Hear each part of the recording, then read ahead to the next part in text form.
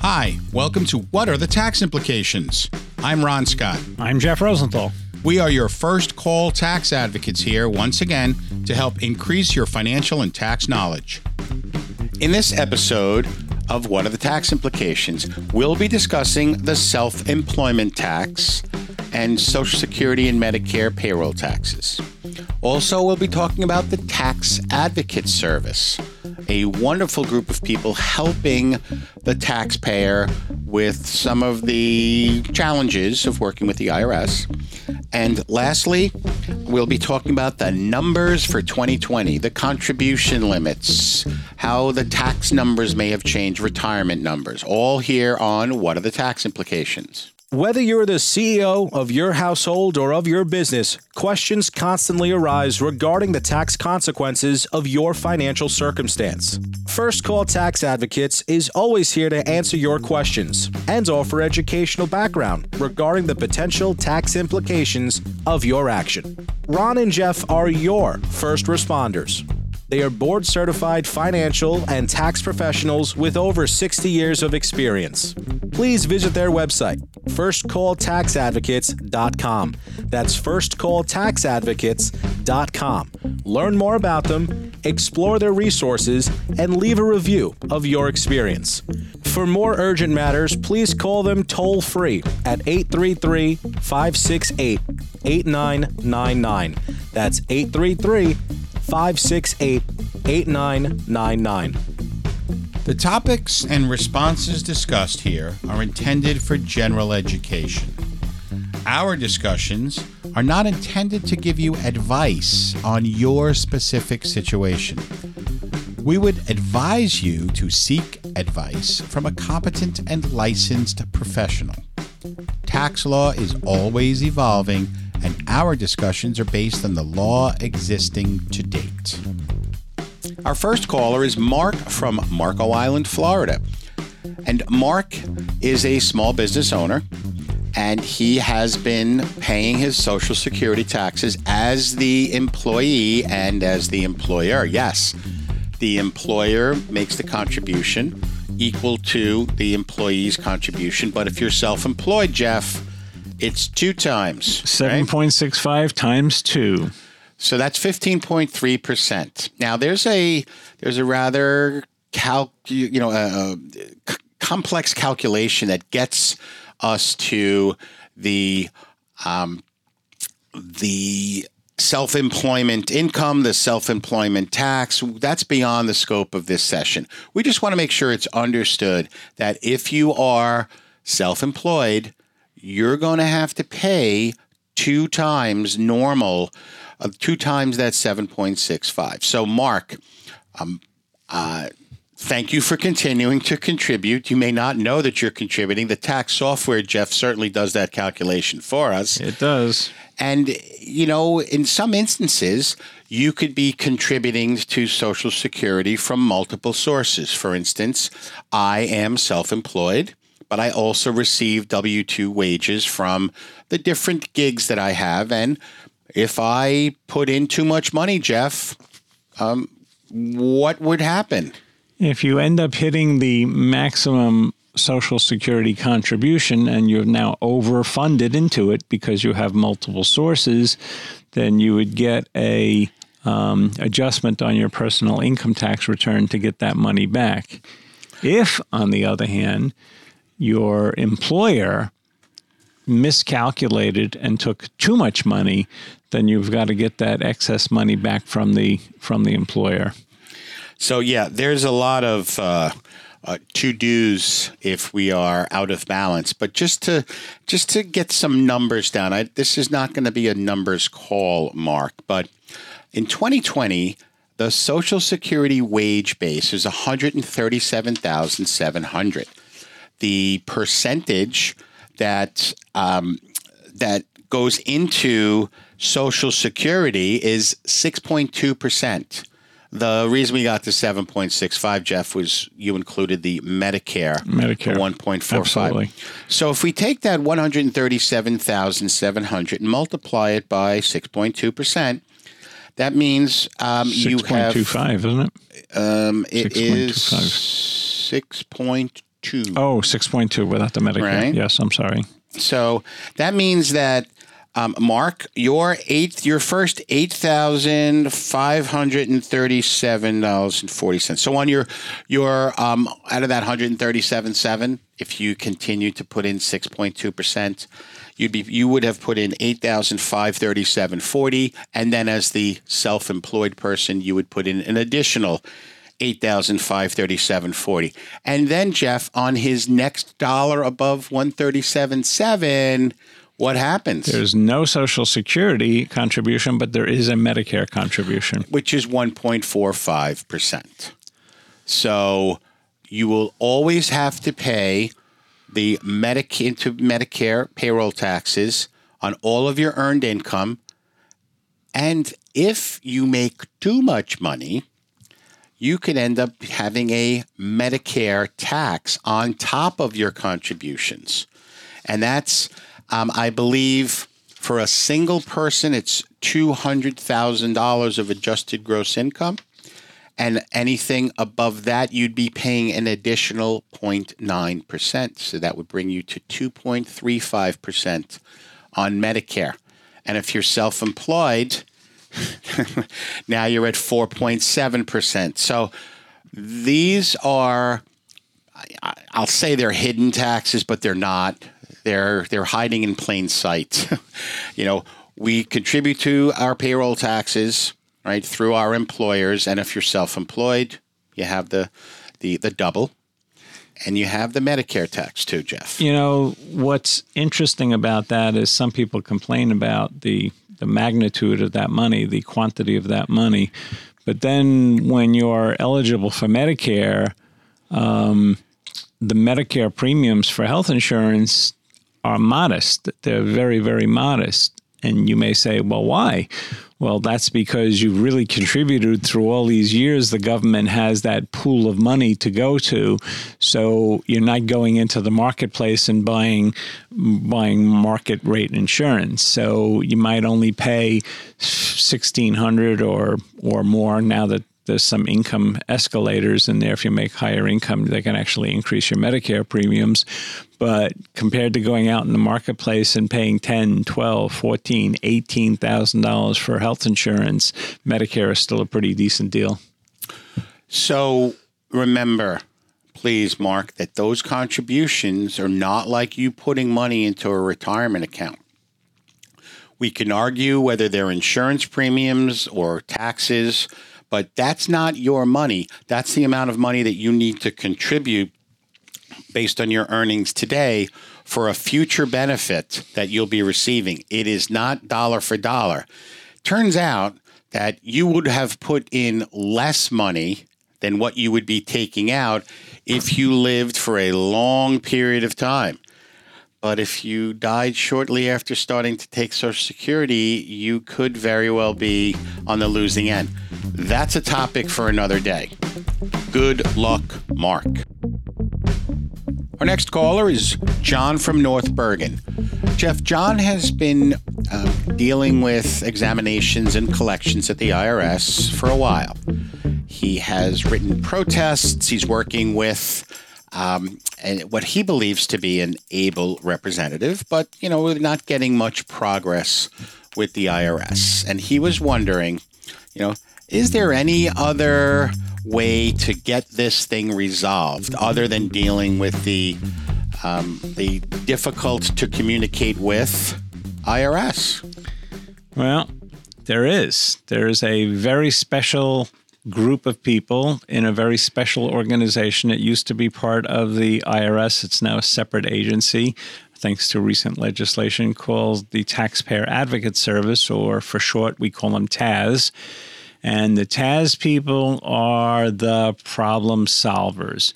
Though they have the authority to resolve problems on their own, they don't usually exert that authority. They delegate it out to people within the IRS, the collection division, the audit division, the exam division, the lien unit, wherever. But they are the babysitters, the overseers. They are your advocate inside the government, and they'll move the documents from desk to desk to desk to desk to make sure that you get resolution. And they're an amazing group of people, and I've used them many times to advocate for people's rights. And Jeff, I just picked up this wonderful pamphlet that the Taxpayer Advocate Service has put out. And I've kind of skimmed it, and I found something very interesting here. It's the when to come to us. Now, you all know when to come to us at First Call Tax Advocates, right? We are the first call. We should be the first call. You're stuck somewhere. You're jammed. You have questions. You've lost sleep. And it has to do with a financial matter, a tax matter, etc. So the first thing you do is you call First Call Tax Advocates. But regarding the Tax Advocate Service, it says here, when to come to us. First, try to resolve your problem with the IRS on your own, right? Meaning use a representative, right? That's correct. But if you can't, then come to us. Taz can help you if your problem with the IRS is causing financial difficulties for you, your family, or your business. What do they mean by that? Well, so Taz doesn't want to be the go-to agency first. They want to be there after you have tried several times to resolve the problem and you were unsuccessful. You had a problem, you wrote to the service center or to the audit group, you don't understand, we disagree, and they just never responded to you. That's the ticket to go to Taz.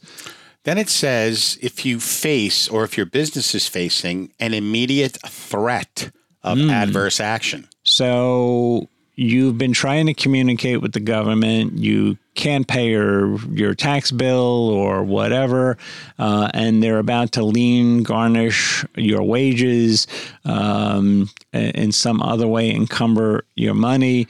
You can then go to Taz to ask them for a freeze and to ask them for some type of payment mitigation, currently non-collectible, or to help get you to somebody to do an installment arrangement or something. So remember, we've been telling you that the magic sauce here is communication. Again, what's your ticket into the advocate? You've tried to communicate, you just didn't get a response. Taz will help get you to the better result. And then we come to the last when to come to us, and that's what John from North Bergen is dealing with, Jeff. You have tried repeatedly to contact the IRS, but no one has responded, or the IRS hasn't responded by the date promised. That's the ticket into the door. Again, they're not the first call. We are. But when you have resolution issues, when you have a matter pending and you just can't get to a solution, you've tried, you've called very ineffectively, you've written letters, nobody has responded to the government, from the government, you then go to Taz, and Taz will open up doors. Taz will get people to make phone calls. Taz will get that imminent threat of seizure of your money, a wage garnishment, those kinds of things. Taz will try and get you to a better outcome. There's so much more with regard to the effectiveness of Taz and working with Taz. And for those who are interested, you know the number to call here at First Call Tax Advocates. Good luck, John. Remember, the First Call Tax Advocates, Ron and Jeff, are your first responders. Board-certified professionals, over 60 years of experience. Visit their website, firstcalltaxadvocates.com.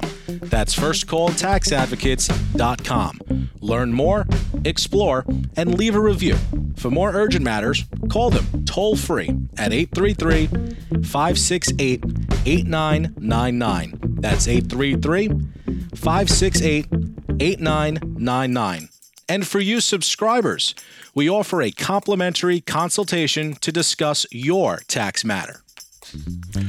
Our next caller, who we spoke to just in the last episode, it's Vivian from Vermont. Vivian was very happy with the education that we gave her on, the to-dos to file her taxes in July. And now she's eager for more education on how much can she contribute to an IRA. What are some of the other limits and opportunities she may have? So we're going to talk about the numbers, Jeff, the 2020 numbers. And of course, there is the caution now that we've had the pandemic and the financial chaos that's coming from that these numbers may change. So we have no idea of what the final numbers are, but one of the things we will not do here is we will not address rumors. So we're going to tell you the facts as they are today. So let's start with the standard deduction. Okay, so Vivian, I do not know if you are a candidate for itemized deductions, but the standard deduction has changed. It's gone up. In 2019, for a single person, it was $12,200, and now it's $12,400. Okay, married filing jointly has gone from twice as much, right, $24,400 up to $24,800. Okay, the other filing statuses kind of follow suit. And essentially what that means is rather than list all your expenses, they're giving you that deduction automatically, regardless. And the only way that you would itemize if your actual covered expenses are greater than what the standard deduction is.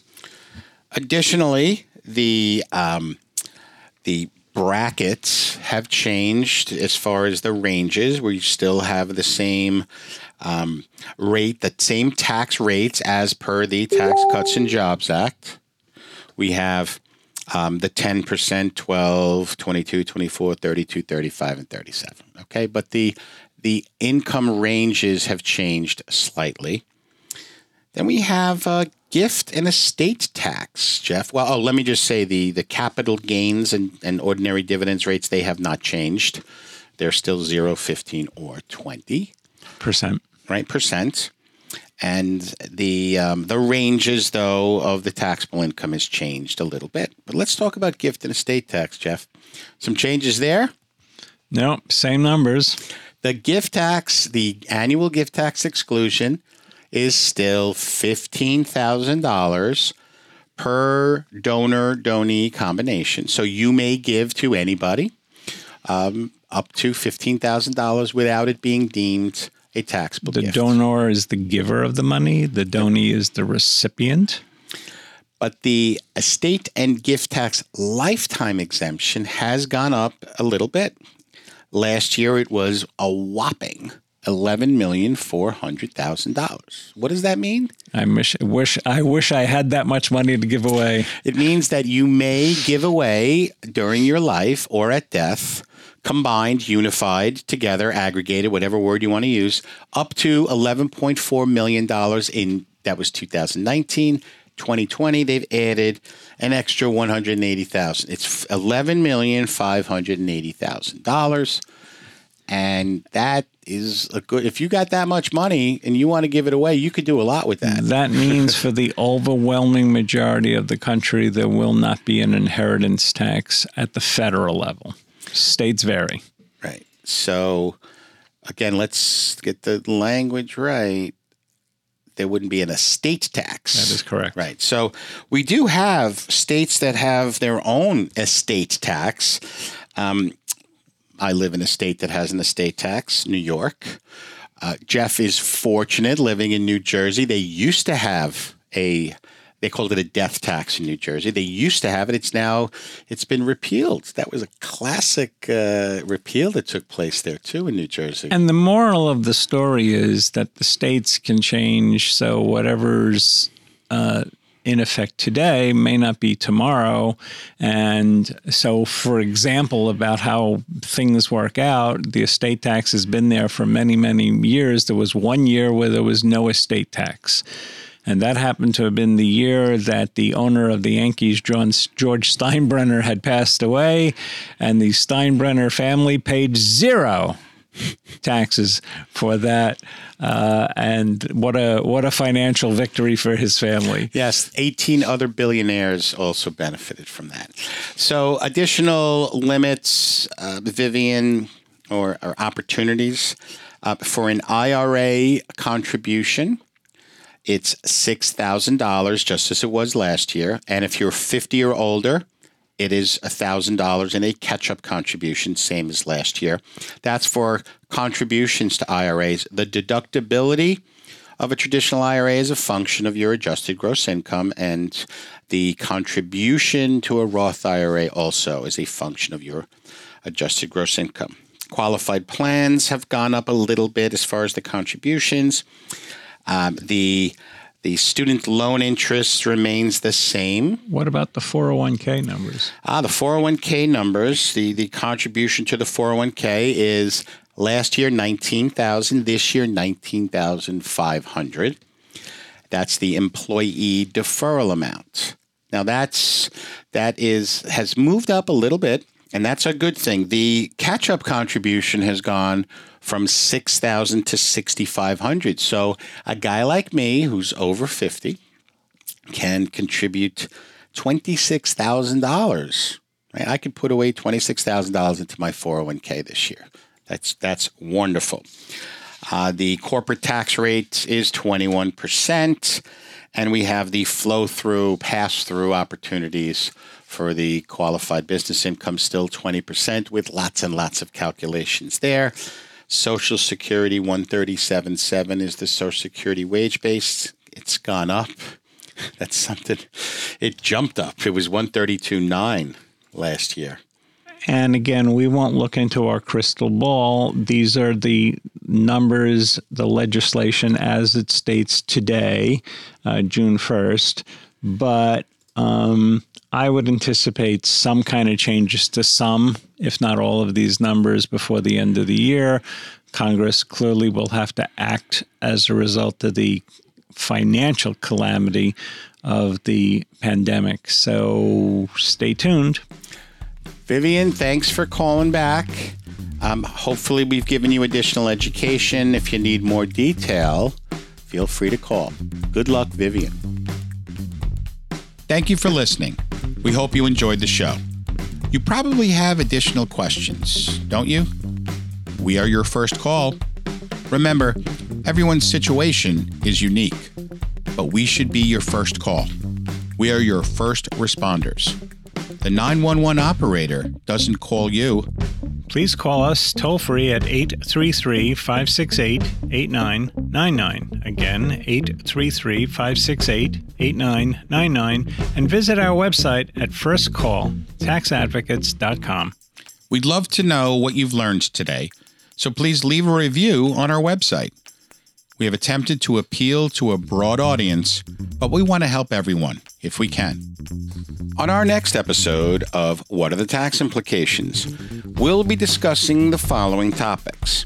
The final tax return. The tax return that's filed in that last year of a person's life. Also, representing or advocating for a decedent's estate if there are any tax issues. How are they represented?